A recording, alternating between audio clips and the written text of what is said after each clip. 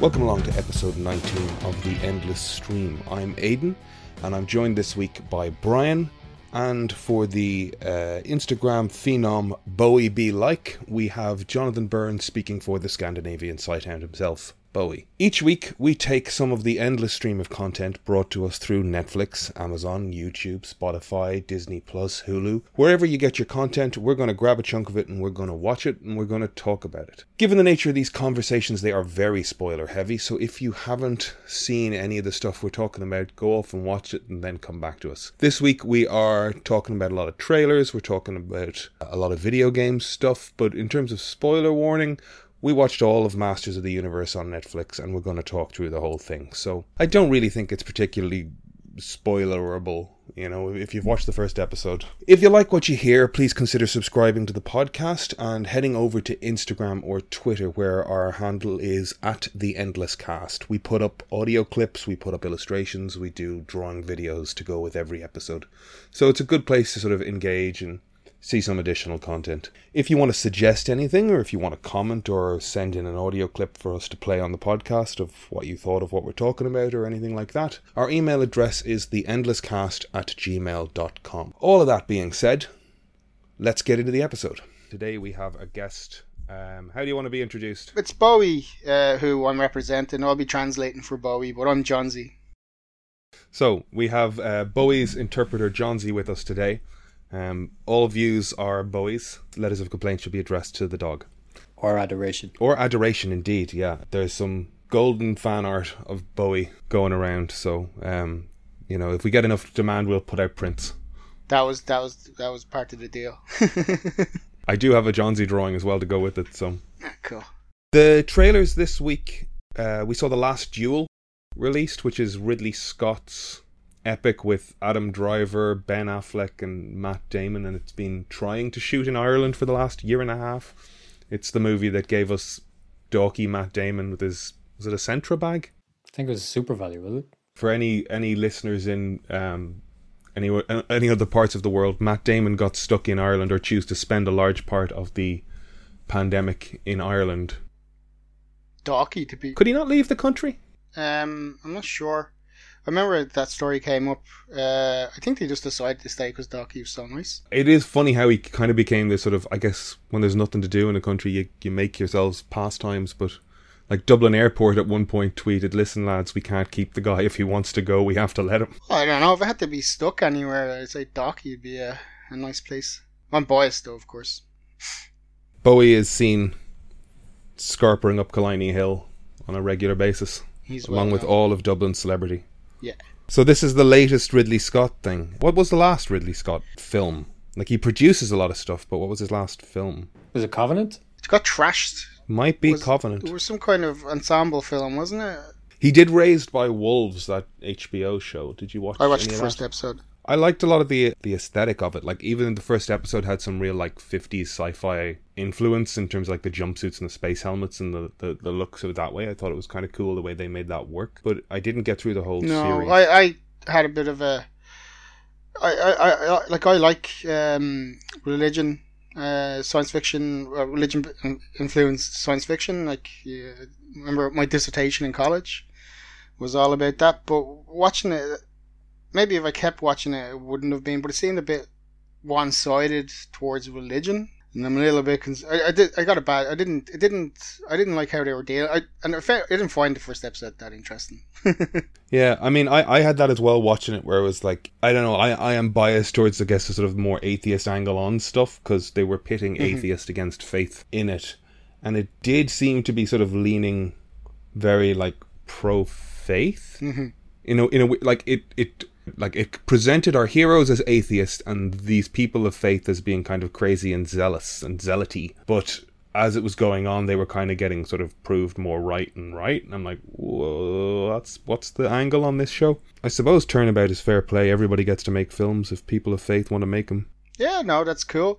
I watched the first episode and I had a friend recommending it to me, and she kind of confirmed that it does lean more that way as the show goes on, so I was like, oh no, it's okay. Looking at Ridley Scott's IMDb here, the last thing that seems to be a film, I think, is Alien Covenant. He's got Gladiator 2 as announced. I don't know if that's happening. hopefully the Nick Cave script, where Russell Crowe essentially becomes the god of war and travels through time fighting battles across history, ends up in the Pentagon. Did you ever see that? Nick Cave, the singer, he wrote a sequel for Gladiator. That's how much he liked it. Yeah. I don't entirely think it wasn't solicited. I think they went after a sequel script and he wrote on it. Like, there are two writers on it. And, it's a strange film, Gladiator. I watched it when it came out and I thought it was fine, but I have friends that are just obsessed with it. I don't know what the draw of it is, to be honest. I guess the scale, coupled with a bit of Hans Zimmer and the stuff that is practical, you know, you do get a real sense of real crowds in it. Yeah. Like, I was thinking about that only this morning when I watched the new Snake Eyes trailer, and we're going to talk about Snake Eyes in a minute, where there's a moment where he, like, jumps and does a pirouette 180 to land facing backwards on a motorcycle, and I went, that's supposed to be impressive, but it looks like shit. It's CG garbage. He's on a cable.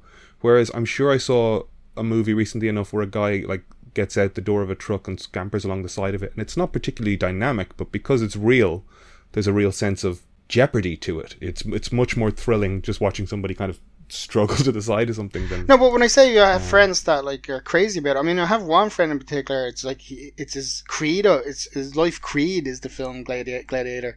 He's not a person that would care about the technical aspects, you know? He just... Maximus's philosophy. Yeah, just the film. Did he get deep into Marcus Aurelius? And I have no idea. He's not a movie buff by any means, but I always found it strange how... And I think a lot of people are that way about the film. The Last Duel. What did you make of the trailer? I fucking loved Matt Damon's mullet. I thought it was Theo Von when I saw like a thumbnail for it first. I was like, is that... What's happening? I think it's a good choice, though. I'm sure it's. I'd say it's one of those things that is probably accurate to the time. You know, that you just haven't seen portrayed in a movie, and it looks a bit weird. That's the kind of feeling I get off it. You know, it's a good trailer though. Apart from the whole based on a true story, I hate when they do that. Like, this is whatever. The only one, Fargo, is the only film that's ever done that properly. Fargo's not a true story. I know that, yeah. I was just wondering what you... Fargo starts off, this is a true story. They just lied, right? Yeah, it was a joke. You know? Yeah. But it always puts me off when I see that. It's like, why can't you just say inspired by true events or something, you know? Is this a remake of The Duelists? Or his first film?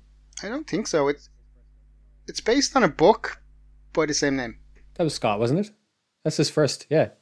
Yeah. Is he remaking that? Is that what it is? No? No. So, did you watch the trailer? Yeah. Okay. The Duelists is like 17th, 18th century, two guys having a beef across, you know, a couple of decades of their life, and every time they meet each other they end up having a fucking fight. This is, by the looks of it, one duel. Matt Damon's wife accuses his best friend, Adam Driver, of a sexual assault, and it becomes a sort of life and death for her, whether or not the world believes her. And Matt Damon, standing behind his wife, challenges Driver to a duel to the death. Though there is a moment in the trailer where he goes, "This is more about your honor than mine. You know, this is more about backing yourself up than backing me up." I looked it up actually. There's something I find very interesting about it. The screenplay is written by someone called Nicole Hollow-Fencer, but it's Ben Affleck and Matt Damon. When was the last time them two wrote a script together? Wait, are they on as writing? Yeah, Ben Affleck. Screenplay by Nicole Hollow-Fencer and Ben Affleck and Matt Damon. That is interesting. Good Will Hunting is probably the last time they worked together on a script, is it? You remember they did like a competition where they were like they got a bunch of indie films, and I think they made a documentary out of finding the script and then funding it and making it. I think they were making stuff together, but I don't know if they've been writing anything. Hold on, I'll give it a look myself. Like, there's a thing watching the trailer though, I'm suspicious as to whether I don't think it's portraying it as an action movie, but if it's just one duel, yeah, it doesn't quite.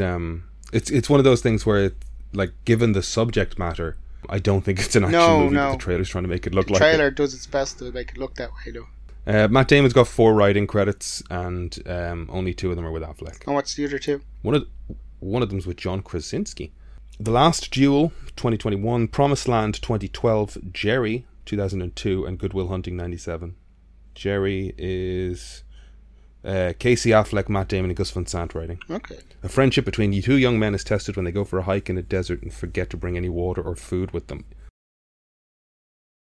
So this is the second time Damon and Affleck are working on a script, is it? Together? Yeah. That's cool. Because I really like Good Will Hunting. Like, haven't watched it in a long time now. Maybe, hopefully it's... I think it still holds up. I watched it a couple of years ago again and still enjoy it. There's been a kind of Hollywood myth for a long time that William Goldman kind of ghost wrote that thing, but one of his books he kind of says, I read it and I gave him some notes. That's about it. There was a whole gangster kind of car chase sequence that was in the original draft that they cut out. And also, it's good to see Adam Driver get something out of his training that he would have done for Star Wars. Something good came of it. It is one of those things like Vikings where like every extra or every like actor in Ireland has done some bit of standing around a set with Ben Affleck and Matt Damon at this point. Other trailers, we have Dune. Again, that looks huge. I've never seen the original Dune. Have you seen Lynch's? When I was a kid, that's why I'm looking forward to this so much, you know, is because I've never read the books. I must have been so young when I watched the movie on TV because it unsettled me an awful lot. There's the kind of the subtext, sexual subtext and things. I remember just being really a little bit freaked out about it, and I was quite young. Probably shouldn't have been watching it. I think I was watching it with my parents. But then I went to... Sting in his tiny pants? No, there's a few things. There's the big, horrible, big guy that's... anyone who's watched it, I'm sure they know. But, like, I've always... Then I wanted to go watch it a couple of years ago. I just got the idea. I was like, David Lynch, it must be good. And then I got put off by the fact that even David Lynch has disowned it. Did either of you watch Jodorowsky's Dune, the documentary about the... Yeah. That was beautiful. Don't know if it would have been a great film or not. Yeah. It certainly looked beautiful. Any thoughts on Jodorowsky's Dune? I agree. Like, I mean, the concept art and everything looked superb, but the guy's a lunatic, you know? Yeah. Yeah, he's demented. What was that film he's famous for? That's the big film he's famous for. El Topo? Yeah, is it El Topo? There's some crazy fantasy. There's some assertion that he just raped somebody in the middle of one of those movies, right? Yeah. He's fucked. off the chunk. It's absolutely fucked. Yeah. So yeah, if I was unsettled as a kid by the original Dune, I'm pretty sure this one would have had me I don't know, wearing all leather gear now. Yeah. So for context for anyone listening, Jodorowsky's Dune is a documentary from about 2 or 3 years ago. Alejandro Jodorowsky is a South American filmmaker. Yeah, I think he's Brazilian. And he made a number of sort of, I don't know, like, what would you call it, like a psychedelic western in the 70s. Lots of drugs involved, seems to be a goddamn lunatic. But when he got enough commercial credibility to him, he started trying to develop Dune. It was his dream project, and he commissioned a wide range of concept artists to do art, including H.R. Geiger, however you want to say his name, Mobius, a bunch of other people that worked on, I can't remember the names of the painters that did some of the ship design. He did a comic with Mobius that is absolutely gorgeous, but I haven't been able to finish reading because it's fucking demented. What's the comic called? The Inkle. It's gorgeous. Like, absolutely buy it. It's beautiful. Like, I've gone, start to finish looking at it, but in terms of reading it, it is just like clearly off his game while writing this stuff. It's just fucking the most bonkers kind of 60s, 70s sci-fi. Yeah, it's amazing that there's an entire comic of it, all by Mobius. It's amazing, but yeah, the guy's a lunatic. Batshit. The documentary covers the fact that he basically got a think tank together of concept designers and scriptwriters and casting, and put together these pitch books that are 6 inches thick. Looking at them, they are big motherfuckers, and he printed up about 20 of them and sent them to studios to try and get them made. And they are little Arks of the Covenant of concept design, and the people that worked on that went on to work on Star Wars and Alien and everything for 30 years after that. But it never got made. He had Orson Welles and Salvador Dali kind of loosely attached as cast. Yeah.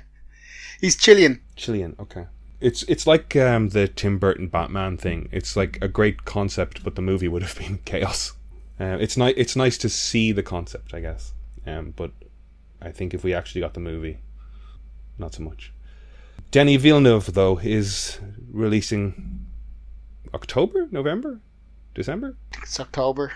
Watching it on TV, watching the trailer on it, I want to be in the IMAX to see this thing. It looks like it's playing with scale. Yeah. So much. Yeah. Well, Blade Runner, I think I went to see it in a normal screen, and the second time I went to see it in IMAX, and it was it's a different experience. Film, completely different, yeah. So much of 2049 plays with scale, and like there's so many establishing shots that are just, you know, like something kind of being dwarfed by this immense kind of... It's like the skylines that were almost like scale. There's just a hole in the wall and you're looking at them. Yeah, I like that film, but it is a completely different experience. The screen you're watching it on makes, especially in with the music as well, you know, it makes such a difference. I've had failed attempts watching it on TV, like since it's become available for streaming. It doesn't, like, it's a great film and I would watch it again, but when you watch it, it's just not got that impact. No. I've watched it twice, I think, on TV, and I still like it, but it's a very different experience. I think about, every time I think about it, I think about the scene where the car has crashed on the exterior wall by the water, and the feeling of the sound of the waves crashing against it, and like how small they seem amidst that. Like that, for some reason, that image stuck with me, and it just doesn't hit the same way on my telly. Yeah. Or indeed, but overall, my iPad in the dark at night. Blade Runner, it just hit the spot though in terms of being a sequel. You know, it just it didn't feel like one of these RoboCop reboots or something. Yeah. It felt like an actual continuation of the story. Yeah, it was magic to pull that off, like 30 years later, to make a sequel to that movie and have people be happy with it, and to have Harrison Ford be the right age. You know, to set it that amount of time afterwards, that's a rare thing. Yeah. So when is this out? Is it October or December, or when is it?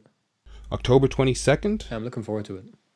It's a great the cast is Zendaya, Oscar Isaac, Timothée Chalamet. We talked about him last week. Rebecca Ferguson, Jason Momoa. Yeah. Batista. I think Skarsgård is in as well. Stellan Peter Alexander. Stellan. Well, the reason I'm looking forward to it though is that I think I was saying earlier on, I got sidetracked by going on about the film when I watched it when I was a kid, but it's always been there on the periphery, the story, Dune, and I know how much people love it. So I'm just glad now that we have a director like Denis Villeneuve who's kind of on a roll, you know, maybe not commercially, but definitely critically. Yeah, I agree. So I get to see it through the eyes of an auteur, you know. Absolutely, yeah. I was watching that trailer going like, this is like the sci-fi Gone with the Wind. It's a book that means a huge amount to a lot of people, and it's never quite had that adaptation that worked. I think they made like a TV movie of it as well at one point, and it's got some parts, and like when you think about John Carter as well, where, you know, there's elements of this movie that have been crazy influential on sci-fi, but we've never seen the source material carry over. So I guess high hopes. The only thing I was thinking about it this morning though, this must have got greenlit before Blade Runner came out. Yeah, I think it was. Yeah, because it's a massive film that would have I wouldn't say a totally limited audience, but the pandemic's not going to help it now either more, like, you know, but like Blade Runner was by all accounts a flop, you know. Well, the original Blade Runner was a flop too, so, you know, come back in 20 years they'll probably be making part 3. Another thing I was thinking about this week, and it's speaking to my own just, I guess, narrow focus. I was what the hell was I watching? I just went, I don't know a young director who's made one film or 2 films and seems to be on the rise. Can you think of anybody like that? Young? Yeah, like who's a sort of... Ryan Coogler? Yeah. Coogler's good, yeah. Although it's not a young person's game, you know. Well, I know what you mean there, but I just mean like when you saw like what Brick was Rian Johnson's first, and then you got to watch Rian Johnson kind of develop, or when you see Shaun of the Dead, and you're like, oh, this Edgar Wright guy, I like what he's doing. Let's see how he progresses. Who am I supposed to be? I don't know. Who's made one film that's cool? Me personally, now I've two. Matt Reeves and Villeneuve would be two directors that I'm tracking. Cool. Like, I'm really looking forward to the Batman. Really looking forward to it. Was that supposed to be out this year, and then the pandemic happened? I think it was supposed to be out last year. The amount of stuff that feels like it's just sitting in cans somewhere waiting to be slotted in. No, they had to shut it down for a long time because of the pandemic. There was an outbreak on set, I think. Batman got it. Yeah, Batman got it. Apparently, Pattinson and Reeves do not get on. Really? At all? Yeah, at all. Like it's put this. They were planning on like doing at least 3 films, and apparently they are not getting on at all, and it's putting the other 2 in jeopardy. But I think the studio wants Pattinson more than they want Reeves. That's like short-sighted. Well, he's the front face, and he's the front. It's what the audience sees, Yeah. So it'll be interesting to see. That's a shame. How is that definite though? Is that just Hollywood gossip? None of it's really been confirmed, but I've kind of read it in a lot of places that the 2 of them apparently, like at first when I heard it was just it was kind of more of a gossipy thing, but it's been reported more and more by a couple of more kind of reputable places that they don't get on for whatever reason. That's a shame, because Pattinson, I've never actually watched any of his movies. I know I should watch The Lighthouse, but I always just saw him as the guy from Twilight. Yeah, the thing with that is you start to realise it's been a decade and he's made every good choice since then. It's like, no, I understand that. Like I know he's made a few good choices there. I just haven't gotten to see them. Neither him in that suit though. It's like, it's just for me. It's just Mike Mignola as Batman in live action. He has he just has the profile, which I always found really was like Mike Mignola is probably my favorite Batman artist. So it's just like the fact that Matt Reeves was directing it, which like I think the Ape trilogy is probably my favorite trilogy of science fiction films ever. There's a fantastic arc. It elicited an emotional response from me on several occasions, which my cold black heart doesn't do that often. Mm-hmm. And it's just like, that's a shame if them 2 aren't getting on. Do you think? I mean, I'm just looking at what like Reeves's theatrical work is: Cloverfield, Let Me In, 2 Planet of the Apes movies, and Batman. Like, I don't know. It's not really worth supposing what they're disagreeing on. I do remember Pattinson sort of like apparently he just vocally said like, I'm not working out for this movie. They'll just put me in a suit and they'll use stuntmen. I think he was taking the piss with that though.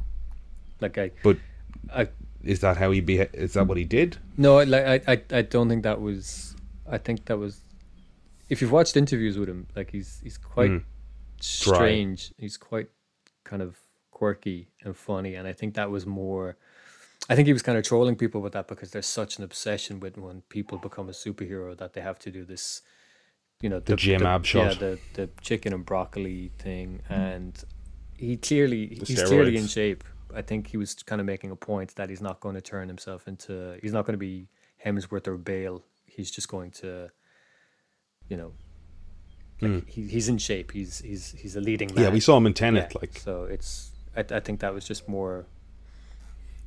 Whatever about Tenet as a film, like he's one of the best things in charismatic, it. running around. Yeah. Did you see Tenet, Johnsy? Mm-hmm. Okay. Did you enjoy it? Yeah, it was okay. All of Christopher Nolan's films, I always find they just have such a high concept, fantastic story idea, but the execution of it always seems to lose me in the third act. It's like the end of what's the war one? Dunkirk. Normandy, Dunkirk, when he's like the airplane bit at the end was almost farcical, where it just keeps on cutting out the engine, and he's like, he saves everyone, and he kind of waves as they go by. It was just like, that pulled me out of that film altogether. I was like, why'd they do that? Bane had to be a hero. Tenet was a fantastic concept. I don't know if it was successfully told. No. Maybe it was a little bit too contrived, you know? I think it was very much, yeah. But Pattinson was good in it. and John David Washington. He was. I think there's a thing where, like, he's got this complaint a number of times now, and it's frustrating that he isn't actually addressing it. We can't hear what you're saying, and you're doing a lot of expositional horse shit under music, and like, if you're going to do the expositional horse shit, let us hear it. Like, I was fine with it in Interstellar. Yeah, his justification of it was so weak.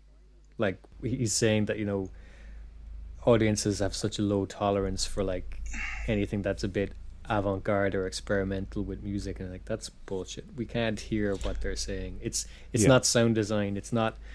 If it's a storytelling, yeah. If it you have to hear what they're saying. If it's effects and music during a set piece, fair enough. Yeah, go nuts being experimental with your sound design. When people are talking and you can't hear it, then it's not experimental. That point, it's just bad levels. The thing is, you could argue it's experimental. There is an argument to be made that, you know, does it really matter what they're saying, and will moment to moment can the audience follow it? Yeah, okay, that's an experiment. I would argue that it's an unsuccessful one, though. Yeah, you have to pull it off. Yeah, I bought that argument and I was fine with it in Interstellar, and I would just tell people, just lean a little closer and focus and pay attention, and you're fine. But we've done Dunkirk and we've done Tenet since, and it's like, it's not working. That was another third act disaster. Tenet. Interstellar, yeah. That fucking bookcase at the end, and then love was what, I don't know. This got really emotional at the end, and after being, I you know me, I'm a Kubrick fan. I was looking for a cold, clinical movie. Well, speaking of cold and clinical, they put up a trailer for Jackass Forever. That's the worst. It's genius. Keep going. Bam Margera has been has a bar. Jeff Tremaine has a bar order on him. Is that I saw a video of, like, it said Bar Margera in a hashtag. I couldn't recognize him if it was him. Yeah, he's gone off the deep end. He looked like a he looks like his hobo. dad. He looks unwell. But he looks like, remember his dad, like when he was a young skinny kid and his dad's big man and all. Now he looks like his dad. Maybe his dad was like him when he was younger. Well, what year did Jackass start? You know, 2000 around. And then, if not earlier, 2000, 3 seasons from the year 2000. I liked the show. I liked the whole skateboard, Jeff Tremaine and Spike Jonze kind of. There was creativity in it, you know, kind of a gonzo kind of creativity. It's not just this kind of crude thing. There was a bit of kind of fun ideas, and again, it kind of guerrilla filmmaking and stuff like that. You know, it's a lot smarter than its surface. You know. Yeah. Do you remember the English version that MTV had on? It was horrible. Can't even remember what it was called. They were just idiots. You know what I mean? Just copying Jackass. That thing naturally coalesced with a bunch of people that kind of knew each other and were fucking around with video cameras. Yeah. You can't recreate that shit. Like, they tried it as well with Impractical Jokers, where they just auditioned a bunch of English guys and tried to make an English version of it. But part of why that show worked is those 4 guys have known each other for 25 years. Yeah. You know, not to get onto that, but Spike Jonze, I think, was a big influence on Jackass. Yeah, he was. You know, and like I align with his sense of humor, or his, you know, sense of the absurd. You know, but I think with the films, I don't even think I like the first film. I think it jumped the shark by then. I remember not expecting to like it and seeing it in the cinema and just being in tears. And like, part of that was because I don't even think the cinema was actually full, but seeing it with other people laughing, it was like I was in tears like from start to finish. It's a great cinema experience with a group of people. And like I said, I don't think it was full, but there was other people, and it was this. Yeah, it's a great experience. I don't think there's rewatch value. Like, I saw the second one in the cinema, and like I know I enjoyed myself, and one of my resounding memories of that whole experience, I can't even remember who I was there with, but I do remember Sofia Kansanyeva getting up and running out of the cinema about to throw up because one of them started drinking horse semen. And like she tried to come back in, started gagging again and left the room. Like that's a great response from a film. Yeah. I don't think there's a horror movie in the world that's done that to somebody. Definitely eliciting an emotional response there. Mm-hmm. I didn't expect to see another one of these films though. These guys are pushing 50. They're old. Yeah. There's what's his name? The main guy, Knoxville. Johnny Knoxville. There's a shot of him at the start, and he's like really old, white and hair. it's like, yeah, that's about right. I was like, going, jeez, yeah, it looked old, but it felt about right. But then later in the trailer, I think it's revealed that he's in costume or something. Okay. There's a picture of him like that going around, and did you send it to me, Brian? Where it's like, the quote is, "I want to see this Joker movie." Yeah. And it's like, yeah, I kind of see it. I saw Steve-O on one of his podcasts, and he just said the one of the things I notice about doing this when you're older is when you get knocked out, it takes longer for you to wake up. Yeah, he's crazy. He's probably the craziest out of them all, I think. Yeah, he was like a circus clown, like Mad Carney, like when he came on board with them. I always liked the Party Boy though. He was just the funniest, and his music was always cool. I'm on the fence about it because it's kind of sad. Because Knoxville's made some money and he's made a few of these things. Steve-O's leaned heavy into stand-up in the last decade, so he's working. He's between that and his podcast, I'm sure he's financially stable. Some of these guys, this is the thing keeping them going, and it's kind of sad. Like it's a young person's game. Yeah. They shouldn't be doing it at their age. It's the Shakespeare thing is how ill grey hair fits a clown, you know. Well, it's like watching Harrison Ford try to, crack a whip in the last Indiana Jones film. They had to use cuts because you're pretty sure he wasn't able to crack the whip. Will you watch Jackass 3? I'll avail of it somehow and watch it at home. You won't go to the cinema? No. Brian, would you go to the cinema?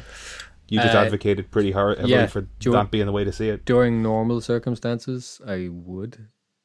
I don't know if I will by the time it's out, but I do think it is the way to see them. Yeah, under normal circumstances, I would be going to the cinema. All right, best of luck, lads. Please don't die making these stupid films. You were too old for it in 2004. I mentioned the Snake Eyes. There's a final trailer for that thing. I think it's out. We don't need to dwell on that too much. It's not getting great reviews. The review I sent you a review, and the headline was, "Dear God, please let me see a fight scene." Like it's all cut and close-ups and stuff. Yeah. One of the reviews they put up on screen was the best G.I. Joe film yet. It's like, that is damning with faint praise. Not saying a lot. The first one was okay, wasn't it? Is that Marlon Wayans in the Iron Man suit? Not sure. I vaguely remember when it came out. It wouldn't have been on my radar, but I remember it was being billed as one of those films that you expect to be crap, but was actually okay, so I watched it.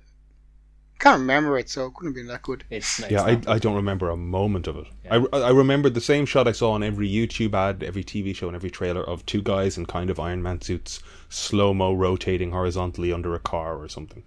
That's the only impression I have of that film.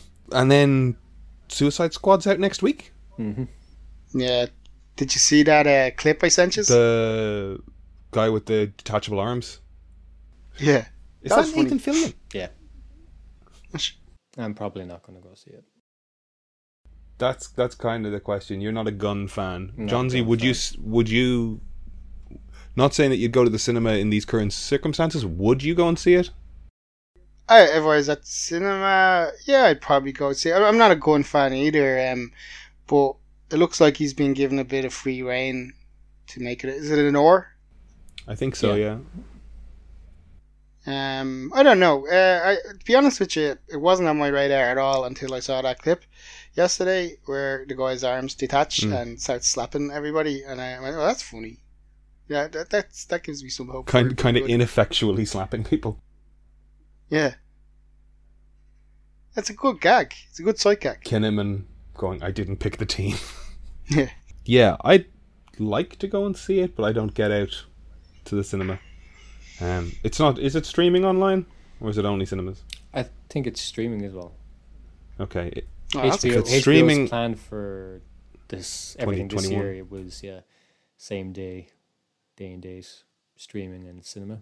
So Just as you mentioned HBO there, it reminds me that I've seen something saying, at the very least, Michael B. Jordan's production company is involved in the new Superman thing. Is he playing Superman? there's no word yet whether He'll be the one playing yeah, it, but he's they've- involved in it.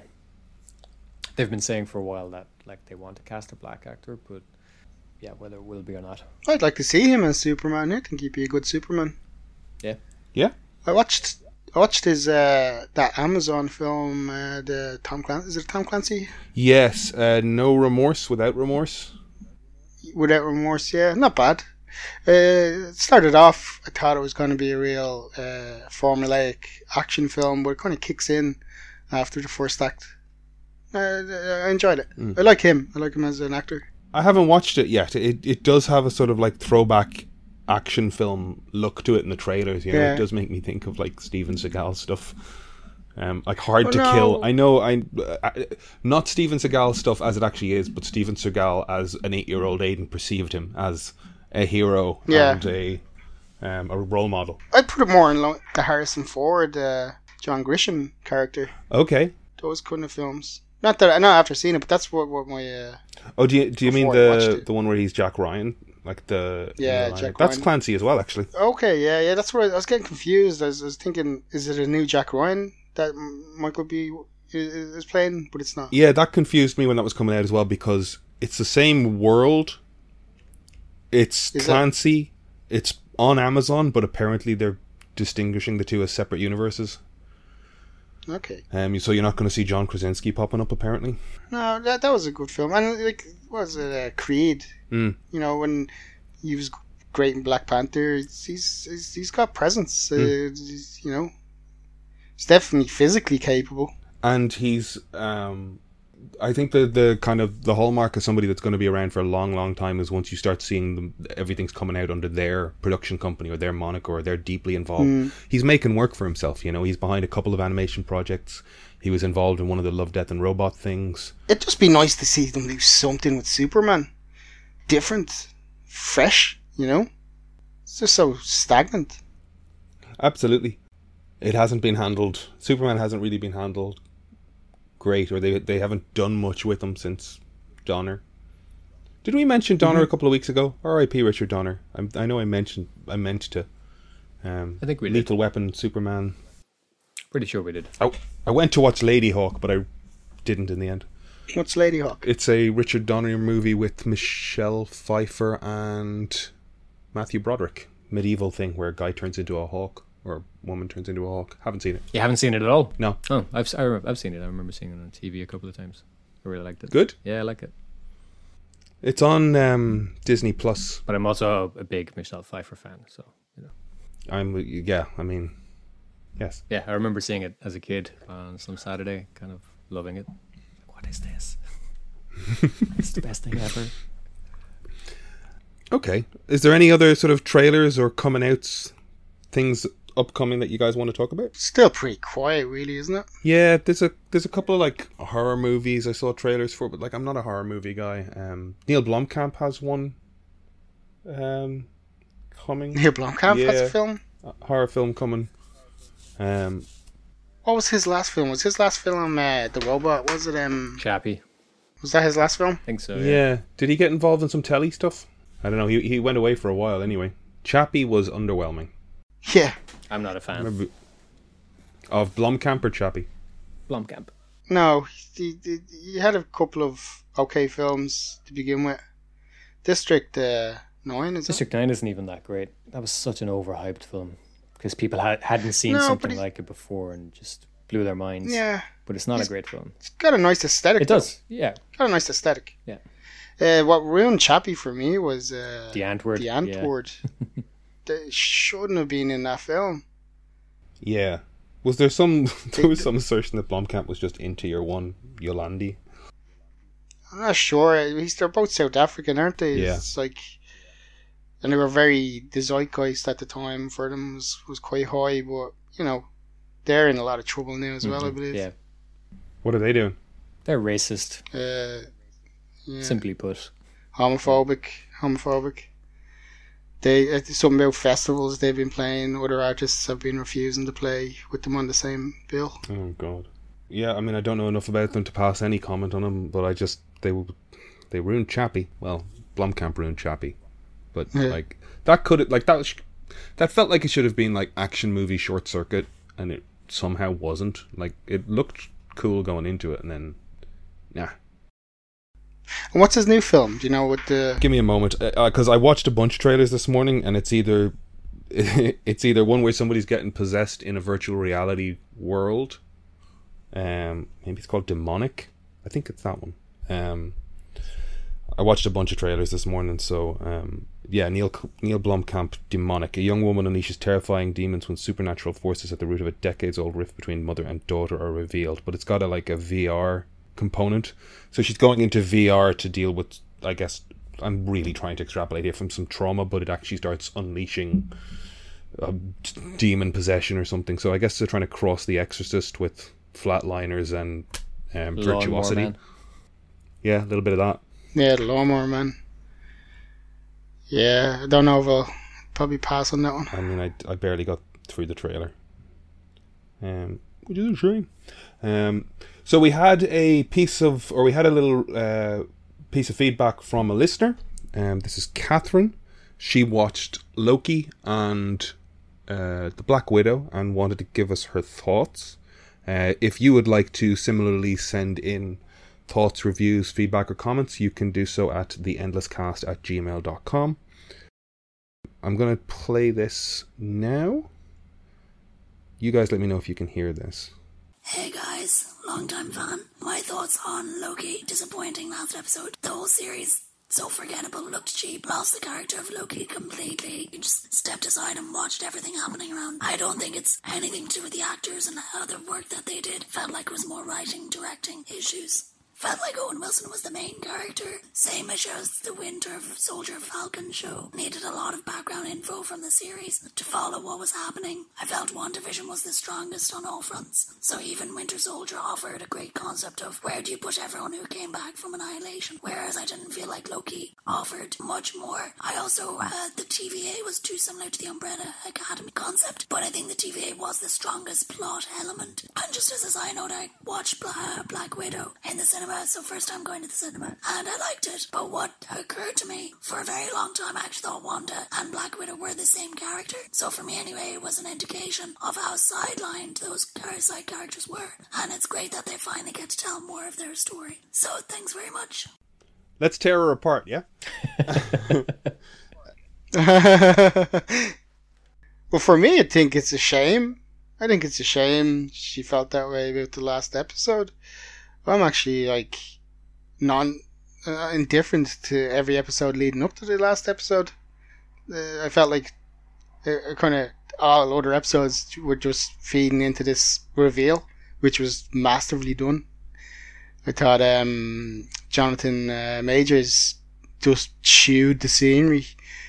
You know, it probably came in with what's Loki's actor's Hiddleston, Tom Hiddleston. Hiddleston, like, you know, he chews the furniture with him being the Shakespearean actor that he is, but Jonathan Majors just relished in that, and then the dialogue was fantastic. Yeah, it's, I guess, like, in listening to her review on it, I'm trying to understand the mindset from which he's approaching it. I mean, I know myself and Brian and Kevin anyway, not speaking for you, Bowie, you know, we were kind of deeply involved in what Kang could be leading up to it and what he means for the wider sense of the universe. For that show in that moment, you know, is that a good resolution for somebody who's just invested in these 6 episodes? I don't know.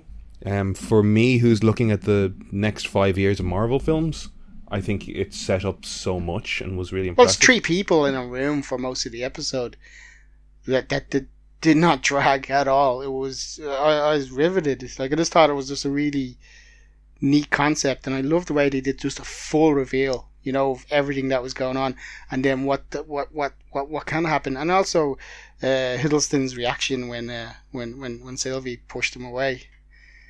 I thought that was a great scene where he's just kind of gone, fuck it.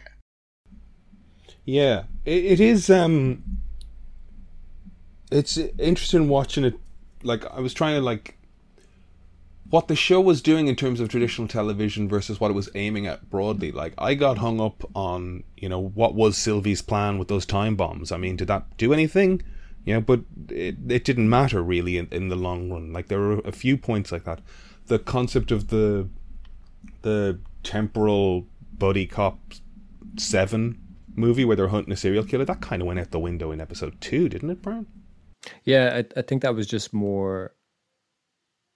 It was a kind of a reference point for them creating it, but it wasn't where they were taking it, and it was a mistake for them to kind of point it out when we didn't know what the show was really about yet, to kind of allude to it that might be where it was going, because I don't think that it was something.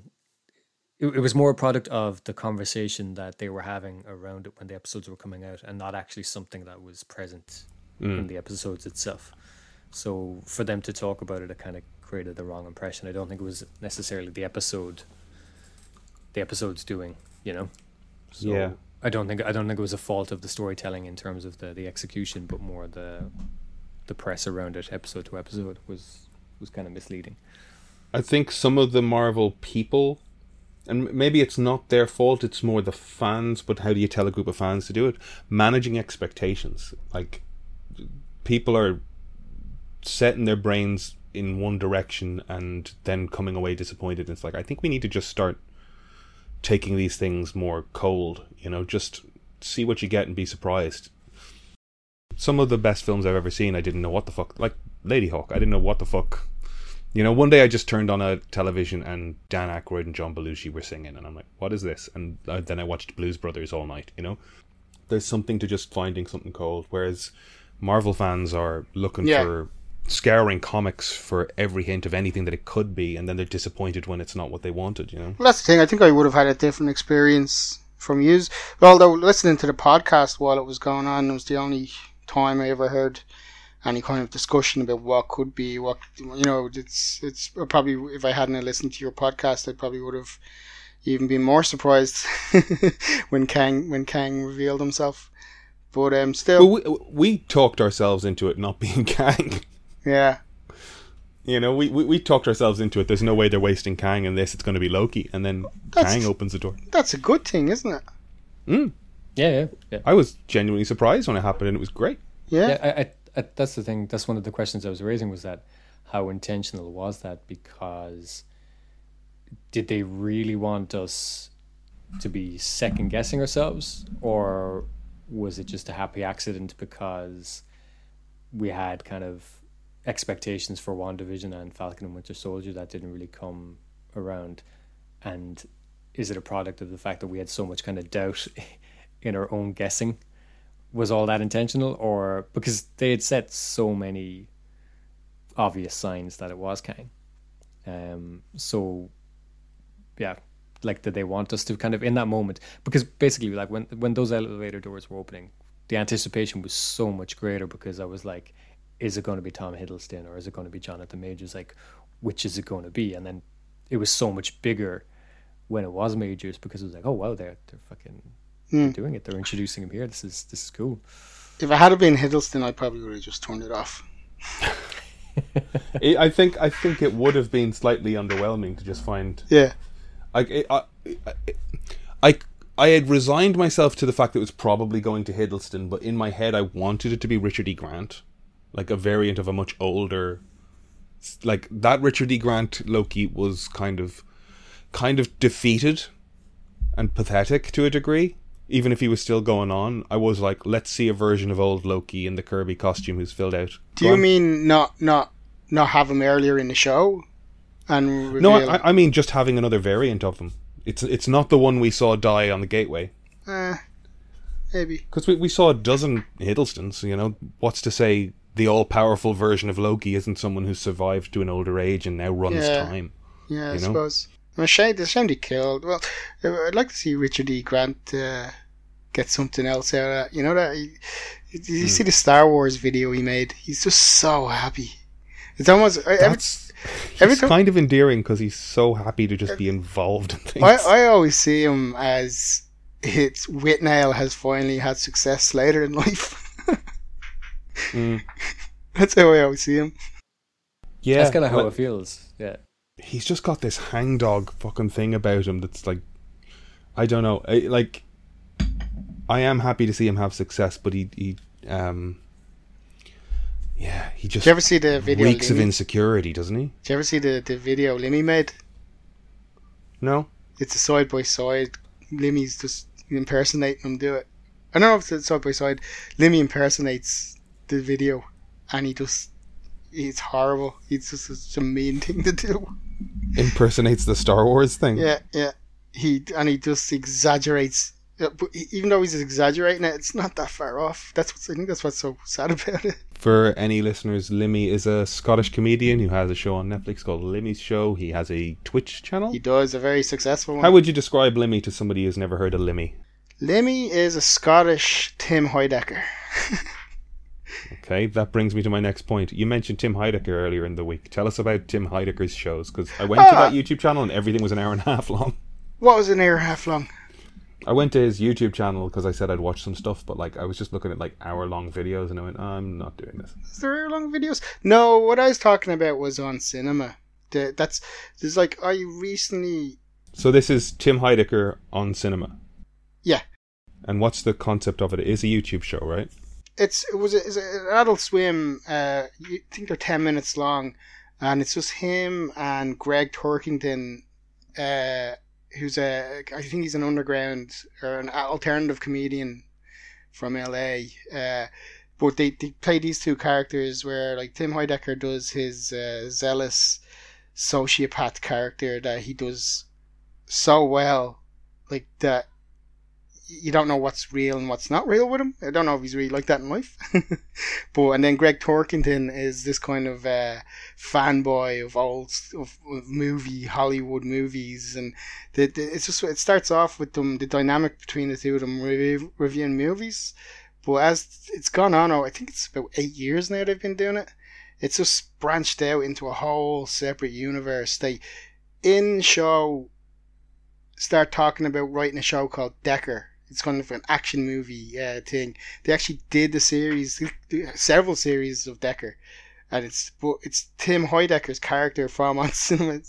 It's really meta, you know. And then every year they do the Oscar specials where it's a really hard thing to explain. It's almost like theater, you know. So when you say it's on cinema, right? Are they I haven't watched it. All right, I'm sorry. But it's making me think of movie review shows. It is. It's that. Do they actually review movies? They do, but half-assed and they give every film basically 5 stars. That's just a pretense for the show. They'll do whatever films are out that week. They'll talk about them, you know. And I think another meta thing that happened was Tim Heidecker ended up getting a cameo in Fantastic Four, and Greg Turkington has a speaking role in Ant-Man, and they were both there at the same time. But it was just the two of them hate each other as it goes on. But it's just a real dysfunctional relationship. The characters, do the actual actors dislike each other? No, okay. Good friends. That's the thing, is you don't know what's real and what's not. Where real. Is the line? But it's just the stories start with Tim's wife leaving him, then him marrying or getting involved with a Japanese exchange student nanny. Then they have a kid, and he names the kid Tom Cruise Heidecker, and then she leaves him, and this is all going on every week as it goes on. It says he gets strung out on these drugs, vape, and each week you see him deteriorating, and it's all it's basically what I was saying to you is I've only discovered it in the last year, right. And it caused me to go and actually watch Tim and Eric's awesome show, because it was by osmosis, I knew what it was. You'd see it pop up in memes and things like this, but I've fallen into. I subscribe to High Network now, €5 a month. They've taken On Cinema off YouTube. And Adult Swim have cancelled it, I think, so they have their own website now. I'm a complete convert. Well, that's my question then. Can I watch it on YouTube? You can watch the old ones, yeah. But I'd recommend go On Cinema, Season 1, Episode 1. It's 10 minutes long. Just, you really would need to watch them in chronological order, because it ends up, a couple of years ago, they did a special 4-hour court case where Tim Heidecker organised a music festival, and about 20 people died from the drug vape that he was pushing. And then they shot the court case in a real courtroom. I remember before I knew anything about On Cinema, I saw it pop up on my YouTube, and I was like, is this a real court case? Because and then you watch it, it's crazy. But like, there's so many layers to the universe. It's fantastic. But watch episode 1 and then just watch it as it progresses. And it just grows naturally out of that. Yeah, and it's like where they go is just, I don't know. I find it hard. Comedy. I'm very selective about comedy. I find it hard to find stuff that I like, and this is just like, it just does not stop being funny for me. I love the characters, you know. Cool. Have you ever watched any of that, Brian? I've seen some of it. I think I've seen more video essays and people talking about it than I've seen actual episodes of and stuff like that. But that's kind of more how I was aware of it. I think about it like the Eric Andre show as well. No, yeah. Because he's got a sort of chat show format, right? Where he brings people on and shit gets weird in 10 minutes. See, well, this is the thing with On Cinema, though. It's played really straight. You know, Tim Heidecker's just an arsehole. His character is just a horrible person, and he uses Greg Turking as a punch bag. You know, he like one of the ongoing jokes is he always has Greg Turkington on as a guest. He'll never give him a co-host credit. And right, okay. It goes on for years, and then like once a year they do the Oscar special, where it's usually about 3 or 4 hours long. And it's ad-libbed. It's things that you're either going to love it or you're going to hate it. But I'd recommend watching at least the first season, and they're only 10 minutes long. And the reason I was thinking of it recently as well is that when I paid for the High Network, purely to get this year's Oscar special, because this was the first year that they didn't have it live on free on YouTube. And I was watching Limmy's Twitch stream, and he was discussing about buying tickets to watch it as well, and I was like, that's pretty cool. And actually, Tim Heidecker's podcast, they interviewed Limmy last year as well, and Limmy was talking about how in his first season of his show, a lot of people were comparing to Tim and Eric's awesome show in terms of form and content, you know, and Limmy was, when in the interview, was telling Heidecker how it did influence the remaining series of Limmy show. So yeah, it was really weird seeing the two of them together, because they're pretty much couldn't be culturally different, but in terms of this kind of, you know, anger comedy, they both do it really well. Okay. Cool. Yeah. Great recommendation. 5 bags of popcorn, easily. 5 bags of popcorn. Love it. And from that top class piece of entertainment, I'm going to move us on to Netflix's new dating show, Sexy Beasts. We talked about this briefly on a previous episode. We saw the trailer. Brian loved the concept, and I think he sent in an application to the show, right? This hurts my soul. So I watched it all. The concept is like, they put, it's like, beauty's in the eye of the beholder. Let's get to know people's personalities. Can you like somebody without ever seeing what they actually look like? And they put people in really kind of high-end special effects masks for like animal stuff. It's mental. It's a mental show. I don't watch these dating shows stuff. I just kind of like special effects stuff in the same way that Kev likes that show. Like there's a reality show with like competitive makeup artist stuff. I like the effects work. It's kind of interesting. These people, like talking about it in even remotely logical terms is such a complete waste of time, but I'm still going to do it because it's just fabricated horseshit. This person from Atlanta, Georgia wants to meet the love of their life. We're introducing him to a person from Brighton in a hotel in Manchester. It's like, that's not going to work as a relationship. This doesn't work from the offset. They live on completely separate continents. This is bullshit. If that's my biggest problem with it. The people they have on as well, like, one of the guys is dressed as a mandrill, like it's an ape with a big colourful nose in the first episode, and he spends the entire first section going, I think she's going to like me better when she sees me. And it's like, okay, well, this guy's, if this is about proving your personality is what can sell you as a person, this guy proved his personality is dog shit from the very fucking beginning. I enjoyed it, 10 out of 10. Kevin sent a review, and I'm going to play this. He wanted to contribute to this week's episode, even though he couldn't make it today. Howdy folks, howdy Brian, Aidan and Jonesy. My thoughts on Sexy Beasts. I think the show set out to prove that beauty is only skin deep and it's all about personality. However, that's true. But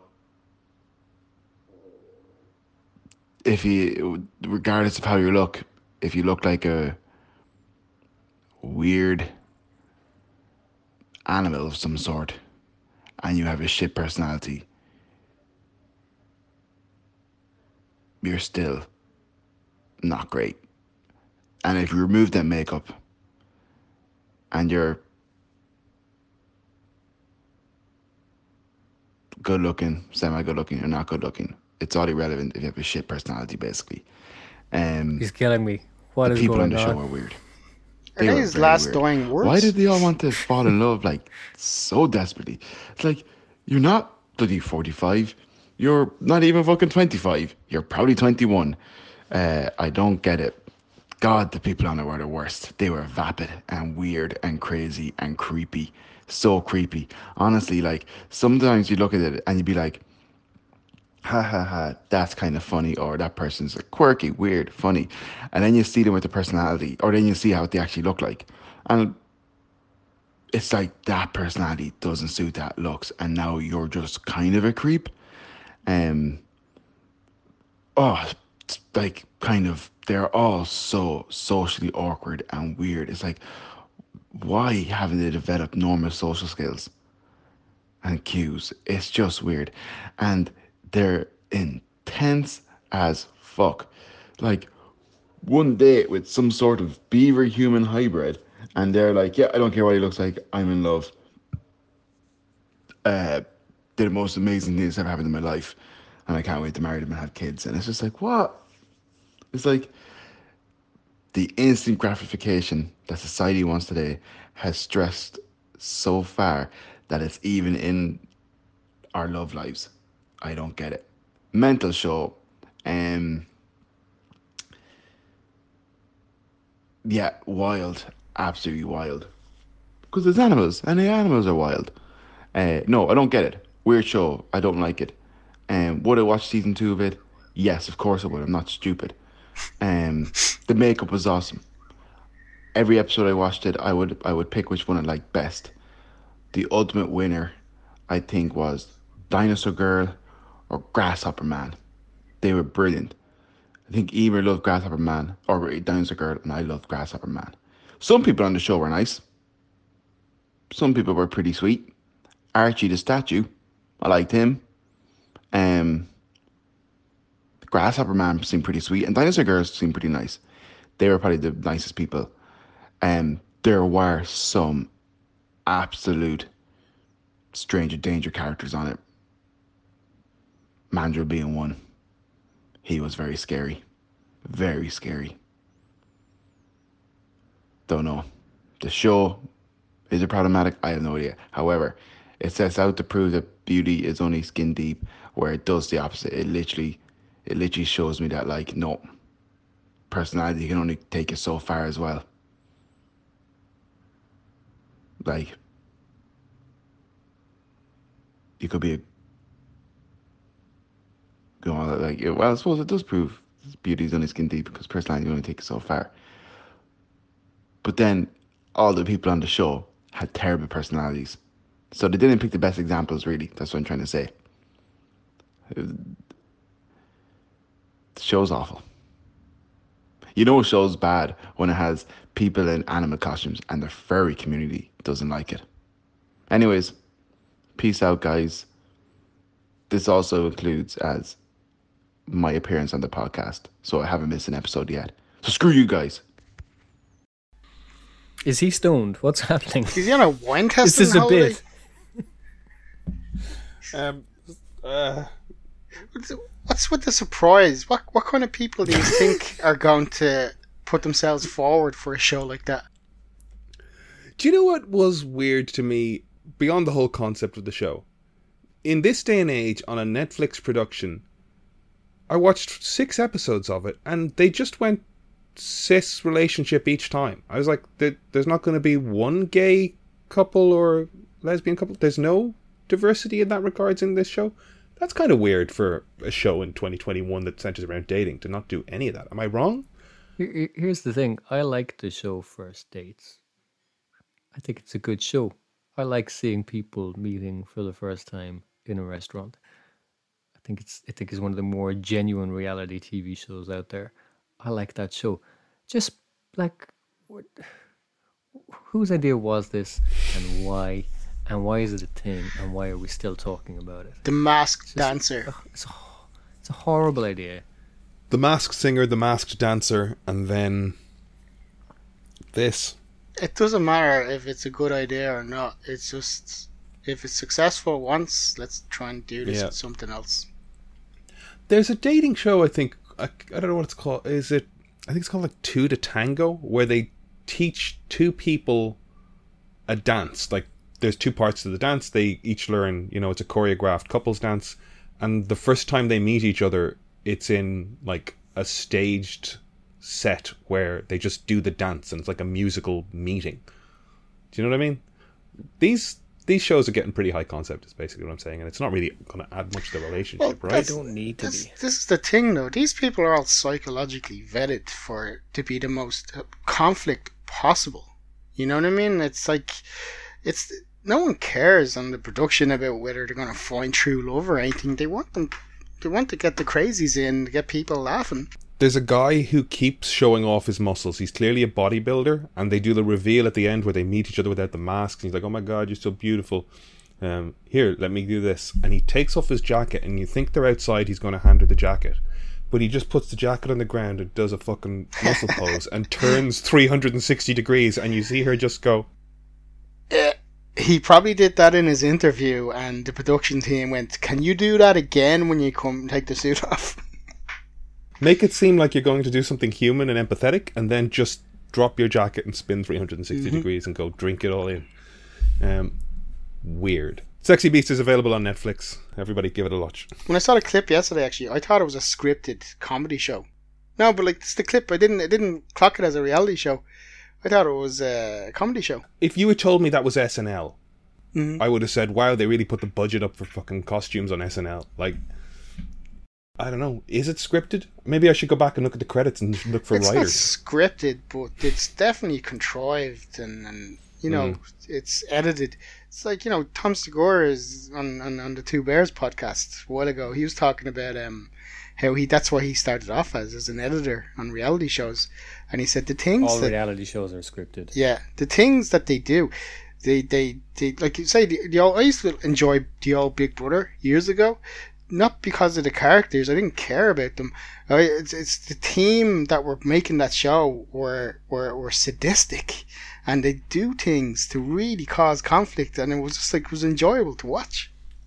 Like, this stuff hurts my soul. Like, I can't watch reality TV. It's just, it really does. It makes me want to throw myself in front of traffic. It hurts to watch. I feel bad watching it. My life feels cheaper watching it every second. I hate it. I think they work if you're watching it with someone else, usually a significant other. That's my experience of them. Or I wouldn't watch them alone. Yeah, that makes sense. Well, I watched them on my own. We're on Netflix. Let's get to the main meat of today's podcast. He-Man. Let me rephrase. Masters of the Universe. Mm-hmm. Did y'all watch Powerhouse Animation, Netflix production, Kevin Smith show running, Masters of the Universe. Yep. Brian? It's bad. Did you watch it all though? Yes. Okay. It's bad. I wouldn't go so far as saying it's bad. I'm just indifferent to it. Yeah, I think with this, like, let's try and find some of the good in it, because it is aimed at it's a kids show to begin with, but it is also aimed at kids, because episode 1 starting off assumes we know who all these characters are. When like the sorceress blasts Skeletor, that's supposed to be a big moment because we're coming in watching it with like 30 odd years of knowing the background, and it's a big deal. I don't think this is for kids. I think it's made for people who grew up with it, watching it. I remember a few years ago something about He-Man was really popular with kids. I think it was released on YouTube for free, and it was like in an effort to build up brand awareness. So I think I'm not 100% sure on that, but I think they have created an audience in preparation for this big onslaught. You know. Either way, though, I watched it when I was a kid, and nothing that happened in it really made me care about. It was an animated TV ad, you know. Yeah, there's a thing with this sort of show, like there were fucking nerds giving out about the Thundercats Go show as well, where it's like, this isn't the Thundercats show we wanted. Like, there's been so many versions of He-Man. I'm just happy to get different versions of things, and just rest assured, if you didn't like this one, give it a few years, the next one's coming. He-Man and the Master of the Universe is 1983. They made a show in 1990 that was much more sci-fi themed. He travelled to the future. I don't know if you remember that one. He was blonde and had a ponytail. No. Vaguely. They remade, or they did a different interpretation of the original concept in 2002. And now we have Masters of the Universe Revelation, which is claiming to be the original series kind of turned up to 11. The thing about He-Man is, though, it died a death. It's like the TV show just became ridiculous. So I think I watched one of those Netflix documentaries on it there last year about how they just went probably the toys crazy with the toys. No, I think it was more about the show itself, the shows that made it.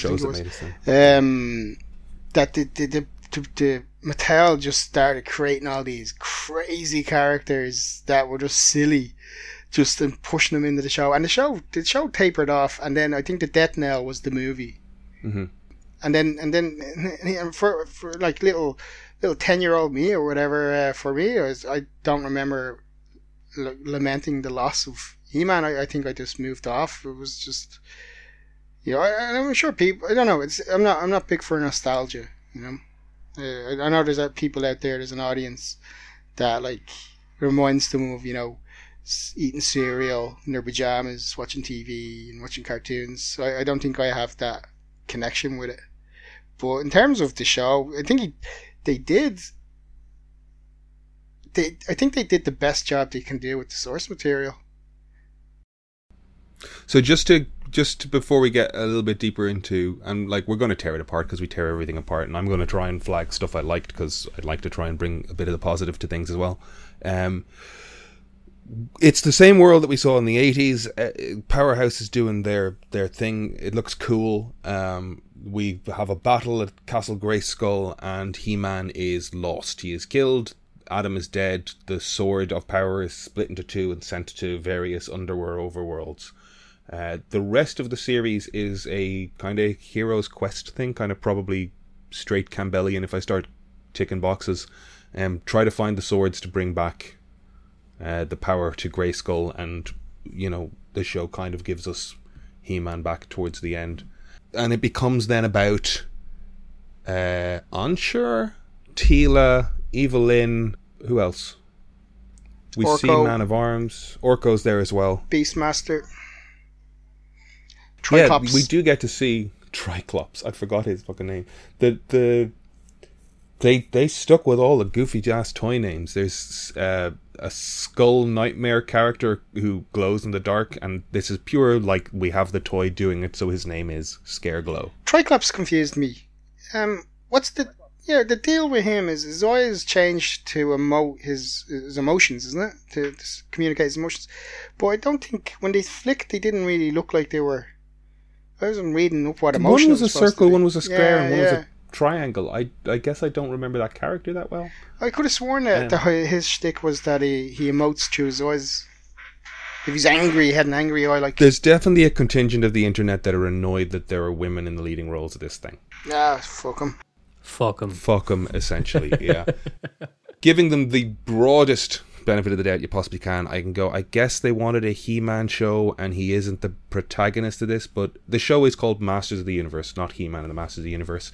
And a great clue is you've got Sarah Michelle Gellar, Lena Headey, Liam Cunningham, Mark Hamill As the Joker. As the Joker. You've got Kevin Conroy. You have a huge cast of voice actors, and He-Man is played by a guy called Chris Wood. And is he in the Vampire Diaries or something? I don't know who the man is, and that's not to slight the guy, but if you wanted to know who the lead is, they cast Sarah Michelle Gellar. One good thing was they differentiated Adam and He-Man physically. That never made sense in the 80s. No. I guess you had the molds already made. It did make sense. It was made a cheap production. Yeah. What did you think of the animation then, Brian? Not good. Oh, good. It's not. It look, when things are in motion, you can make allowances. When it's a bit limited, you're like, okay, look, things are kind of caught for time. But there's a lot of times where it's like a still shot of a character's face or something, and it's Blinks. It's bad. I was checking blinks. There was very few blinks. Blinking is thinking, as Keith Foran used to say, and probably still does. I was looking at it going, there is some really weird staging here that is like really flat, odd profile poses of characters. Like that, are they trying to emulate the 80s limitedness here? Because that looked awful in a couple of places, and especially in that first episode. To be honest with you, wearing my layout hat, I was starting to do that a lot during it. It's like when I'm not enjoying something so much, or I'll just start looking at it technically. And there was a lot of shots I was looking at going, oh, I can just imagine the wars going on in the production office with the director and the crew, like, you know, about how are we going to do this shot. And like, there was one shot where when Evelyn was pretending to be the old lady, and instead of handing in the bag of gems, she just throws it on the ground. Yeah. And I was did thinking, think that was on. and I was like, what I automatically started thinking then was, there must have been like several meetings with the animation leads and layout and the director about, look, this is we don't have the rig for this, we don't have this, and he goes, just have her throw it on the ground. That's what I'm saying. That's what I start looking at, and it does look good. Like, I think I find what they're going for is kind of an in-between the original show and the kind of heavy metal 70s, 80s fantasy kind of art, which I was never a fan of. The elongated kind of facial structures and things like that. It kind of works with the colours. But the animation, though, I just found, why didn't they just do it in Toon Boom or something and have it fluid? Especially something that's going to have a lot of fight scenes, you know? I think they do a lot of the animation in Toon Boom, but it's hand-drawn. Like, I think it's a Harmony hand-drawn stuff. You'll see that in Castlevania as well. If you follow Samuel or Adam Dietz on Twitter, they post their like work-in-progress stuff.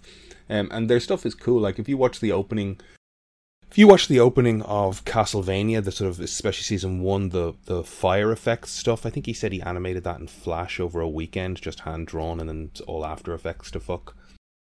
Yeah, I don't know. The CG stuff looked horrible. What CG stuff was there?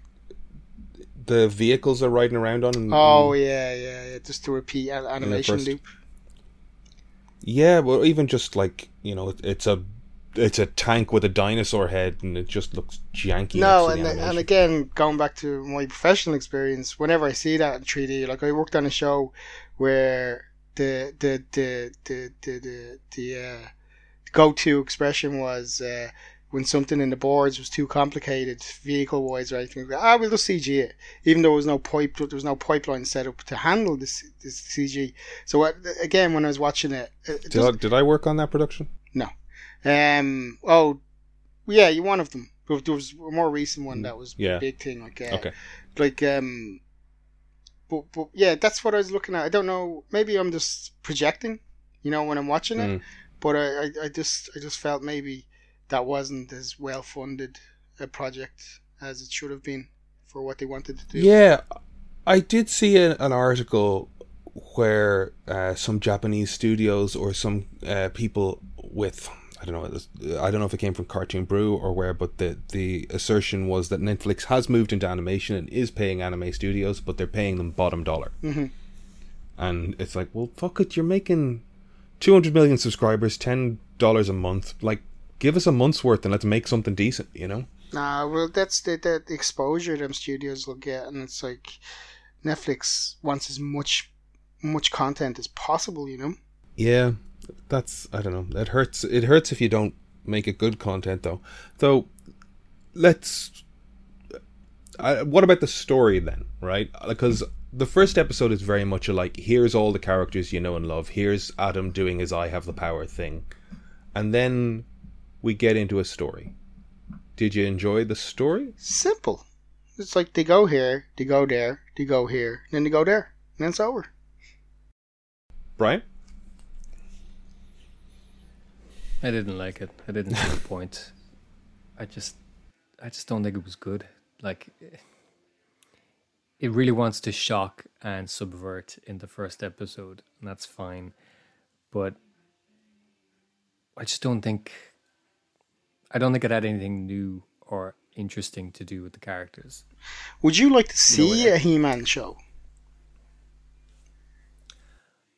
I'd like to see I was excited about the She-Ra show first because I was a fan of Nimona. Yeah, so I thought that was a great comic, so I was really kind of excited. I couldn't get into it, but I don't think it's a bad show. I think it was more that it that show definitely skewed. It definitely had a lot of front-loading introducing but not even that. I really think it was more for kids. It really didn't feel like, I didn't get into it, but I don't think that was anything to do with the show being bad. And I think in terms of like production and writing, it was a much better show than this is. And it was trying to do something interesting with these characters that are essentially kind of came from, a toy commercial. Would she rescue to slightly older kids though? I felt it was younger. Really? Yeah, but again, I haven't watched all of it, but I did, I couldn't get into it, but I did think it was a good production, and kind of comparing. I was surprised that they were, when they announced that Smith was doing He-Man kind of shortly after She-Ra had aired. It was going to be quite different to what they had done over there. So I was like, okay, well, I don't know if that's the best idea, but I'll give it a look when it finally comes out. But yeah, I just don't think it's doing anything interesting. I saw somebody say about animation production, this was from like a development person, that like, if you're aiming at an audience of 6 to 9, the true audience is 5 to 7. That's what sort of Ben 10's mindset is. We sell it as a 6 to 9 year old thing, but we know the people really watching it are just that bit younger because the younger kids are watching above. This Powerhouse with Castlevania, Seis Manos, and Blood of Zeus have sort of aimed at, much more adult orientated animation with a bit heavier violence. This doesn't really do any of that, does it? I mean, there's 2 instances where a sword comes into play and someone actually gets run through, but that's it's kind of like you can't do that in a kid's show. You can't show somebody being impaled or penetrated in a kid's show. The Lockjaw scene was ridiculous. Where I think it's Tila or her companion. It's her companion. What was her companion's name? The shot though that she has where she uses the saw blade on Lockjaw and it doesn't show it making contact. and then it cuts away for ages, and I'm like going, did she kill him? Because the saw blade goes right into his head, into his face, you know? Like, he has the helmet, and then later on in the show, Lockjaw shows up again, and he's got like a crack in his helmet. But it was like, it was just a weird thing to do, you know? Because like, by rights, the way it was set up, she should have like cleaved his head in half. Yeah. It's like the first episode just felt like a little nostalgia trip. Let's see everybody doing everything. Here's Man of Arms, here's Triclops, here's Beastmaster, here's whatever, and everybody getting a look in. As it went on, I did enjoy it more once they started introducing the world bit of it. I had fun with it. I did have fun with it, and like you, not to put words in your mouth, Bowie, but you know, your first reaction was bad, but by the end of it, you were like, it's kind of alright. I know I was being sarcastic when I posted that. Oh, all right. I was waiting. If you hadn't responded, I would have told you. Sorry. Okay. Sorry. No. So what? You broadly thought it just was bad? Indifferent. I have no passion either way. You know, it was fine. It didn't wow me on any level. It didn't surprise me or go, oh, that's a really interesting take. You know, it's like, it was just like, you wouldn't know Kevin Smith had anything to do with it. If you didn't. There's a couple of shitty puns in there. Oh, the puns are ridiculous. A couple of like references to like. There's a couple of like.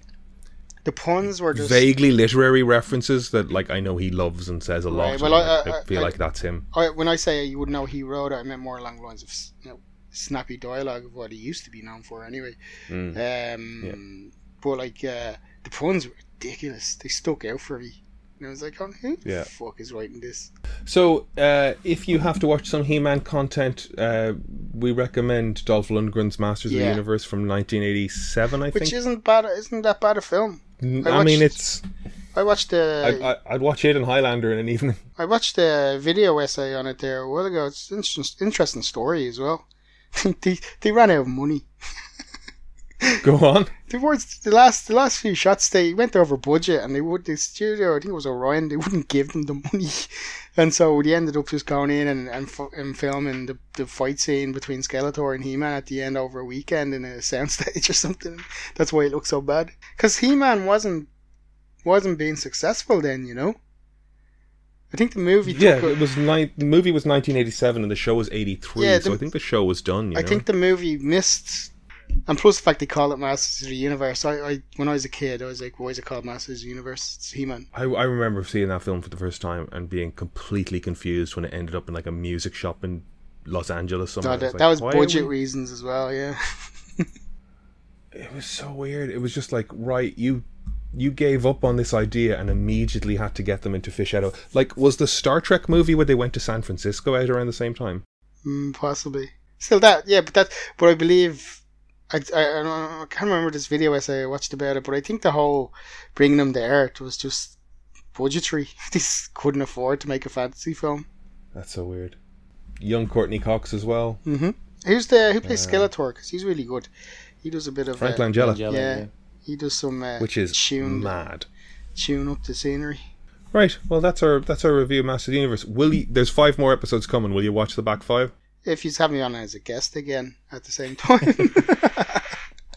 If we make you. They can put that on the back of the DVD. Oh, we got to bring you back, so Johns. Yeah. No. That's a threat. Right, well then let's move on into the last little phase of it. There was some video game stuff this week as well. Battlefield Portal put out a trailer. I know Johnsy looked at that. Did you look at that at all? I did. Nah.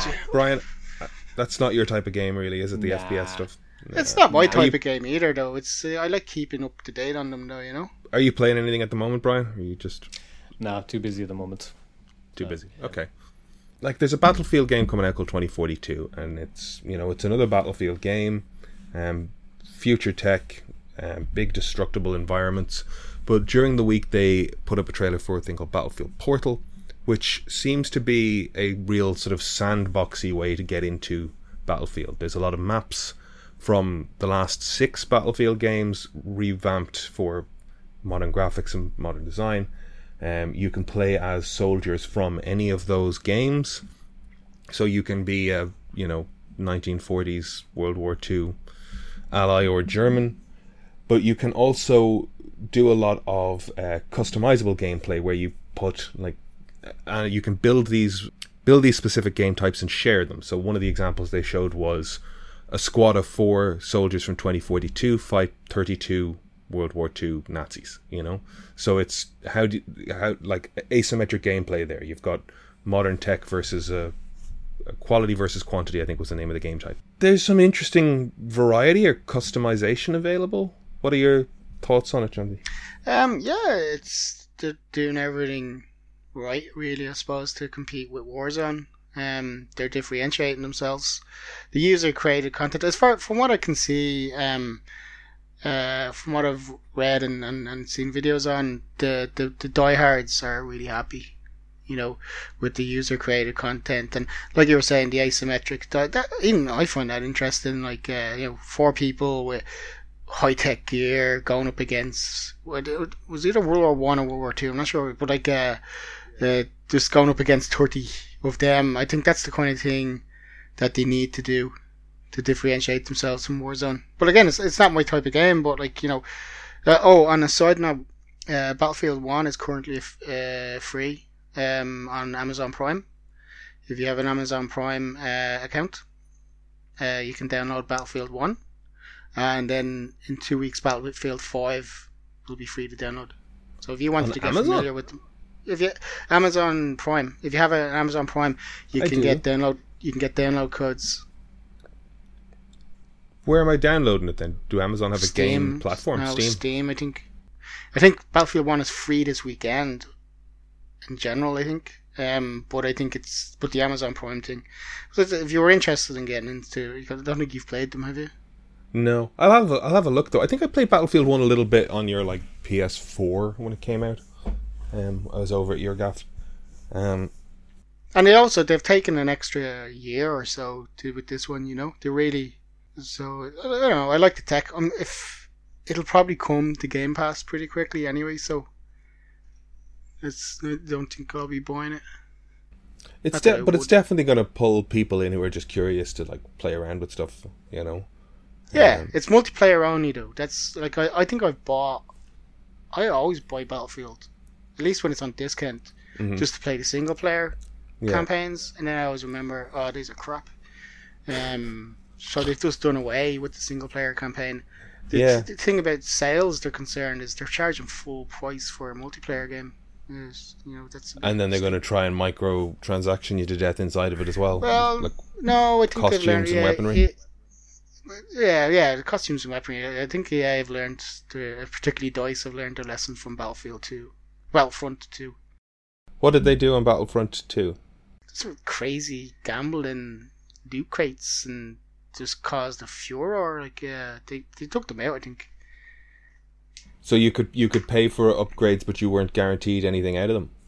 Yeah, and it was in some court in Belgium, I think they ruled that it was gambling, and encouraging underage players to gamble, because you pay for something that you don't necessarily know you're going to get. It's a gamble. No, I think that was a massive thing a few years ago. They'd be stupid. Every new game you hear coming out, they're always the developers are always keen to stress. Game, Yeah, well, the developers are always keen to stress. There's no microtransactions, or there is small, transactions for cosmetics, whatever. But you can't pay to win. No. There was a rumor the new Battlefield was going to come to Game Pass day one, which would have been cool. I don't think that's going to happen. Now that EA have the partnership with Game Pass. Well, that game's coming out in October as well, I think. So I'm going to keep my eye out for that. I'm me and the people I play Warzone with, we're still playing it, but there's definitely a fatigue on it where it's it's a year and a half to 2 years of that game at this point, and they haven't changed Verdansk much. They'll argue they have, but. I know where I'm going. I'd love an entirely different map, and Battlefield looks to be providing it. But there's no battle royale in that game. Whatever the game types are, there's no constricting circles, which seems like a I mean, I guess they're trying to differentiate themselves from what those other Battle Royale games do, but it also seems like I don't know, I mean, maybe if you put it in, it's the only thing that would get played. Well, no, that's what I was talking about. No, well, they didn't, because they did it in Battlefield 5 and it flopped. It didn't work out? Right. Yeah, Okay. they should. It's like, that's what I'm saying. They're differentiating themselves from Call of Duty Warzone. You know, it's like, just they do it and they do it right and they've got the numbers, so let's go and do something else. Fair enough. The maps are huge, though. They look it, yeah. No, like they've always been, Battlefield maps have always been huge. And I think it's 120 a side in some of them this time. The only Battlefield game I've played is Bad Company on the PlayStation 3, and I think I took 5 times longer to play that game than anyone else because I just wouldn't walk down a road. I just went through walls. I found that fucking great fun. Just was like, I'm just going to go straight line through the map. The other thing is, we talked briefly about the Steam Deck last week. Have you any thoughts on it? Like, I know you sent me that Digital Foundry video. Yeah.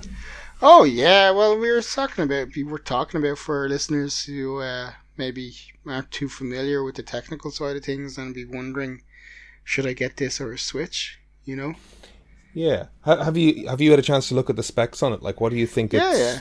Technically, the specs are about the same as an Xbox One or a PlayStation 4, but with much newer parts and technical specs. You know what I mean? It's the same kind of equipment's going to get much better performance. Yeah, and things like that. But like, and the fact that they've limited the screen to 800p, they've basically, what they've tried to achieve is make a cheap product that you can play current, so they say, current PC games at maybe decent enough settings at locked 30 frames a second on the go, which is like fantastic, particularly if you have a Steam account with a lot of games. You know? I don't download enough games to know, and like I was talking about it kind of out of my arse last week, but like the base model 64 gigs, is that viable for playing much? That's not, is it? No, you wouldn't even fit a game on it. Like you wouldn't even fit Warzone on it. But it's expandable, and you can put in an SSD into that 64 gig. But from what I've heard, and I think Digital Foundry were saying, you're just better off biting the bullet and getting the 512 gig SSD. I'm not interested in it now myself, but it's curious. It's curious because they've sold out the pre-orders like in a flash. Yeah. Now, that could be just the PC diehards. There's a lot of them, you know. But it feels like the goal would be to get the person who's going to buy a Switch and sit on their couch to invest in this and get them into the PC environment, the infrastructure. Yeah. I don't know. They're not pushed though either on selling too many. They've come up with it. I think it's an anti-scalper thing where you can only buy it through a Steam account that's made several purchases before. Oh, right. Yeah. So that's that's weird. So like, if you wanted to Switch, it's like having to have a Nintendo account where you've bought a few games before you even try to buy the Switch. But they know what they're doing. It is an anti-scalper thing, and I think it's commendable. Do they know what... I mean, okay. Valve have tried to make hardware before, or no? Yeah, well, I bought the Vive. HTC built that, but it was designed by Valve, but it was sold... No, wait, did I... HTC is in conjunction with Valve. Yeah. I know the Steam controller was sold through the Steam app.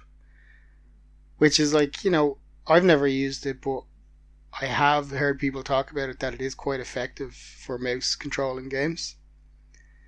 It just didn't sell well. But all the research they've done into that now has gone into the Steam Deck for the touchpads on that.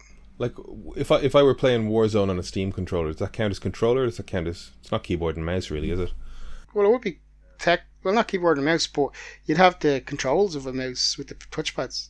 Like, I've never used them, so I can't speak to them, but they know how hard you're pressing on them. They're haptic and have the haptic feedback and everything, and they're supposed to be like. I watched a few YouTube videos of people who tested it out, like, and they were like saying it's pretty much like using a mouse and keyboard. I guess it's kind of fitting a kind of Switch profile. Do you still play your Switch, Brian? I do. Yeah. Like, that's 5 years old at this point, is it? 2016, 4 at least. 4. Yeah. Okay. Yeah. And did you, like, because I haven't had a handheld, I guess, like that, and even as a handheld, the Switch feels kind of big. Like, are you using it portably, or does it leave the house ever? I've used it portably once or twice, depending on the game I'm playing. Like Hades is a great one to kind of play portably, because it's a great game that you might think you're going to play it for 15 minutes and end up playing it for an hour or two, or you might just play it for 15 minutes and put it back down. So stuff like Hades I do play portably, but that was never the main selling point for me, the portable thing, because like if I'm going somewhere or doing something, I'm probably you're going somewhere doing something. Exactly. Yeah, because this thing is 12 inches long, the Steam Deck. Like, it's a big piece of thing. Like, it feels like it'll sit on a coffee table. But it's not going big. in your bag on the bus. Like, it is a little bit wider, but the thing, and it does, in the photos, I don't know, it looks big, but it's just got chunky side handles. The unit itself's pretty slim. yeah, no, It comes with a case. Yeah. They know it's not. It's like Switch isn't that portable either, though. You have to put. I got a case. That's kind of what I'm saying. Like, like this concept of portable gaming. Like the two things that are kind of, I guess the only thing is, like, it's not so much portable as it is not on your television. You know. Yeah. Like, well, no, parents can watch a movie and kids can go into another room. It is like, you want the screen size. The screen size is going to dictate a lot. You know. Like, if you're going to be playing on the go, like I only time I ever used my Switch was when I'd be flying back for holidays or whatever. I'd play it in the airport. Like, the big screen is nice, you know, and like, you're not going to carry it around in your pocket anyway, so you're always going to have it in a rucksack or something. Fair enough. But I don't think this isn't trying to compete with the Switch. No, but I guess it's just a similar, like, if you're selling that to people that aren't into PC games, it kind of looks familiar to them, do you know? Oh yeah, for sure, but like, there is plenty of these things there. I think the main thing is this is like the first chance or attempt at homogenizing it, having a set platform to target. Because, like, there's one good thing about it is, if developers pick it up, they can have, hopefully they do it, like, is just have a switch for the settings. So if you want 60 frames, because, like, I stopped playing PC when the new generation of consoles came out, because I just really got sick of fiddling with settings to get the performance that I want. Like, when I first got my graphics card 4 years ago, it wasn't an issue really, because it was pretty powerful for the time. So I was able to put up everything up max, you know, and just go with it. But then as time went on, I'd spend more time optimizing the game. Almost some games, once I got it optimized as much as I could, I'd just stop playing it. That was the game. Yeah. Well, that's the thing, and like, what I love about the consoles is, like, I've learned. I think if I could have a monster PC where I don't have to worry about settings, that's. But like, your general audience, they really need something like that for this. If they want to go beyond PC hardcore, you need to have an almost console way of, like, just having a slider to say, do you want performance mode or do you want quality mode, and then have them set to be locked and a smooth experience, you know, because if most people wouldn't have a clue what they're looking at when they go into PC settings. Yeah, and like, I mentioned to you already that I picked up that, like, last week I talked about the Anbernic RG351M. So M stands for the metal. It's a really nice build, and it comes with a couple of 100 games already loaded onto it, and you can just take it out of the box and start playing things. Yeah. But I've been watching Retro Gamecore videos over on YouTube. That guy's channel's great. He's very sort of step-by-step and user-friendly, going through how to... Like, he reviews each of these things to death. He goes into the settings on each thing. He shows you how to mess around with the shaders. He lays out as well, like, if you're brand new and you just want to open a box and play it, this is what you do. Grand.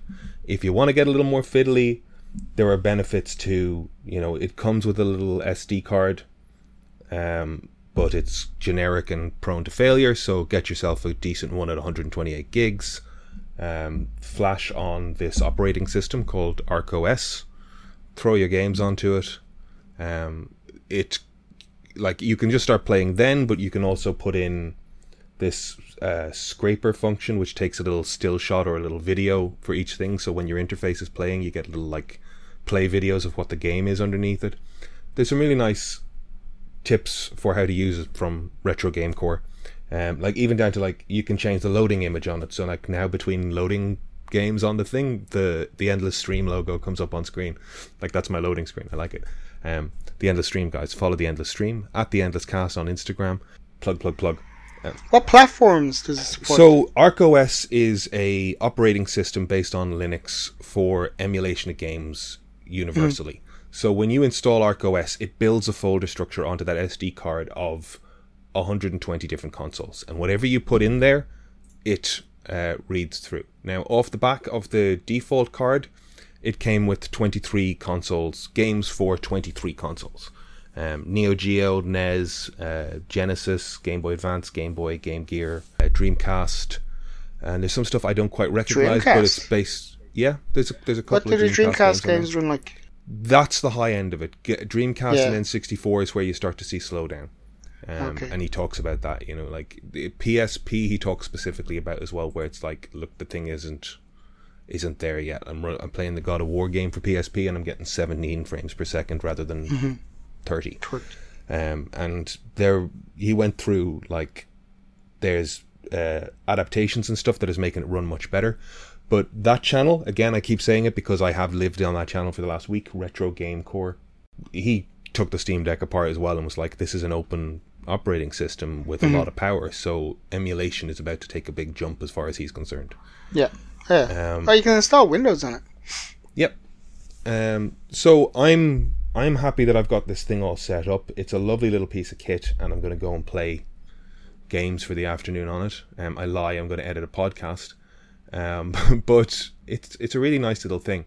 Like, my brother was looking for something to play on TV with mates, and now I don't have a solution for that. But this thing is, I mean, you can see it. I'm going to put up a little video on the Instagram account as well of the unboxing. It's a little thicker than my phone. I'd say it's half again as thick as my phone, but it's nice in the hand. Buttons are good and solid. Metal build on it. A little bit bigger than a Game Boy Advance, is it? See it again? It's around the same size, actually. Maybe the screen's bigger. Just to give you a little side by side of my phone, like. How much was it? So you can get it for about 115, and that's the metal version. And you can get it cheaper if you get the plastic version. But the recommendation is you're buying it off AliExpress that way, and your recourse for anything going wrong isn't great that way. It's coming from China. You're better to go on Amazon and buy it from a seller on there because you get the protections of Amazon. So I paid €150 for the thing. That's not bad. It's not bad. What are thumbsticks like? They're good. They're like it's a tiny, like the area of gameplay is a bit small, but they're good, solid, like Switch style thumbsticks. The buttons are nice. They're engraved with the letters A, B, X, Y. The D-pad's good. It's I think it's a 3.2 screen. It's a little wider, so it's not native to some of the 4.3 stuff, but it plays like Game Boy Advance games, natural. Does it stretch them, or that's where you get into. That's where it gets into, like, you get to customize, so you can choose to play native. Like, I'm going to play it natively, set it to default 4.3. You can, for stuff like Game Boy, you get into the settings and you can just say, I want this to look like a Game Boy game, because it will display it black and white, but the Game Boy Liquid Crystal stuff was green, so if you want that look, there's a setting for it. You can change it to whatever color you want, but you can set it to default to the original stuff. Yeah, I very much like it so far. That's my review of it, and as I say, I have a little unboxing video. Yeah, I'm happy out. Cool. I might have to leave it there because I'm getting my second vaccine. Yeah, I was going to say I feel like we should end it there. We did talk about perhaps looking at mentioning Flight Simulator. The one thing I want to do before, I know you have to run, Brian, but like just before we go, for the sake of the listeners as well, we don't have a designated show in the running at the moment, like a Loki show or a Marvel show. But it has been said to me when we had that lull between WandaVision and Loki that it was nice to have a little forewarning of what's going to be watched. I would recommend, or I would suggest, we watch Ladyhawke for next week. I know you've seen it. Yeah. I don't know that you've seen it in a long time. I think I intended to suggest it when Richard Donner passed. I've never seen it. I don't think Kev's seen it. So I think that's a decent shout for what's on deck next week. Cool. Rick and Morty this week was not worth talking about. Here's hoping the next episode is good. Sorry, I love you guys, but that episode went great. Do better.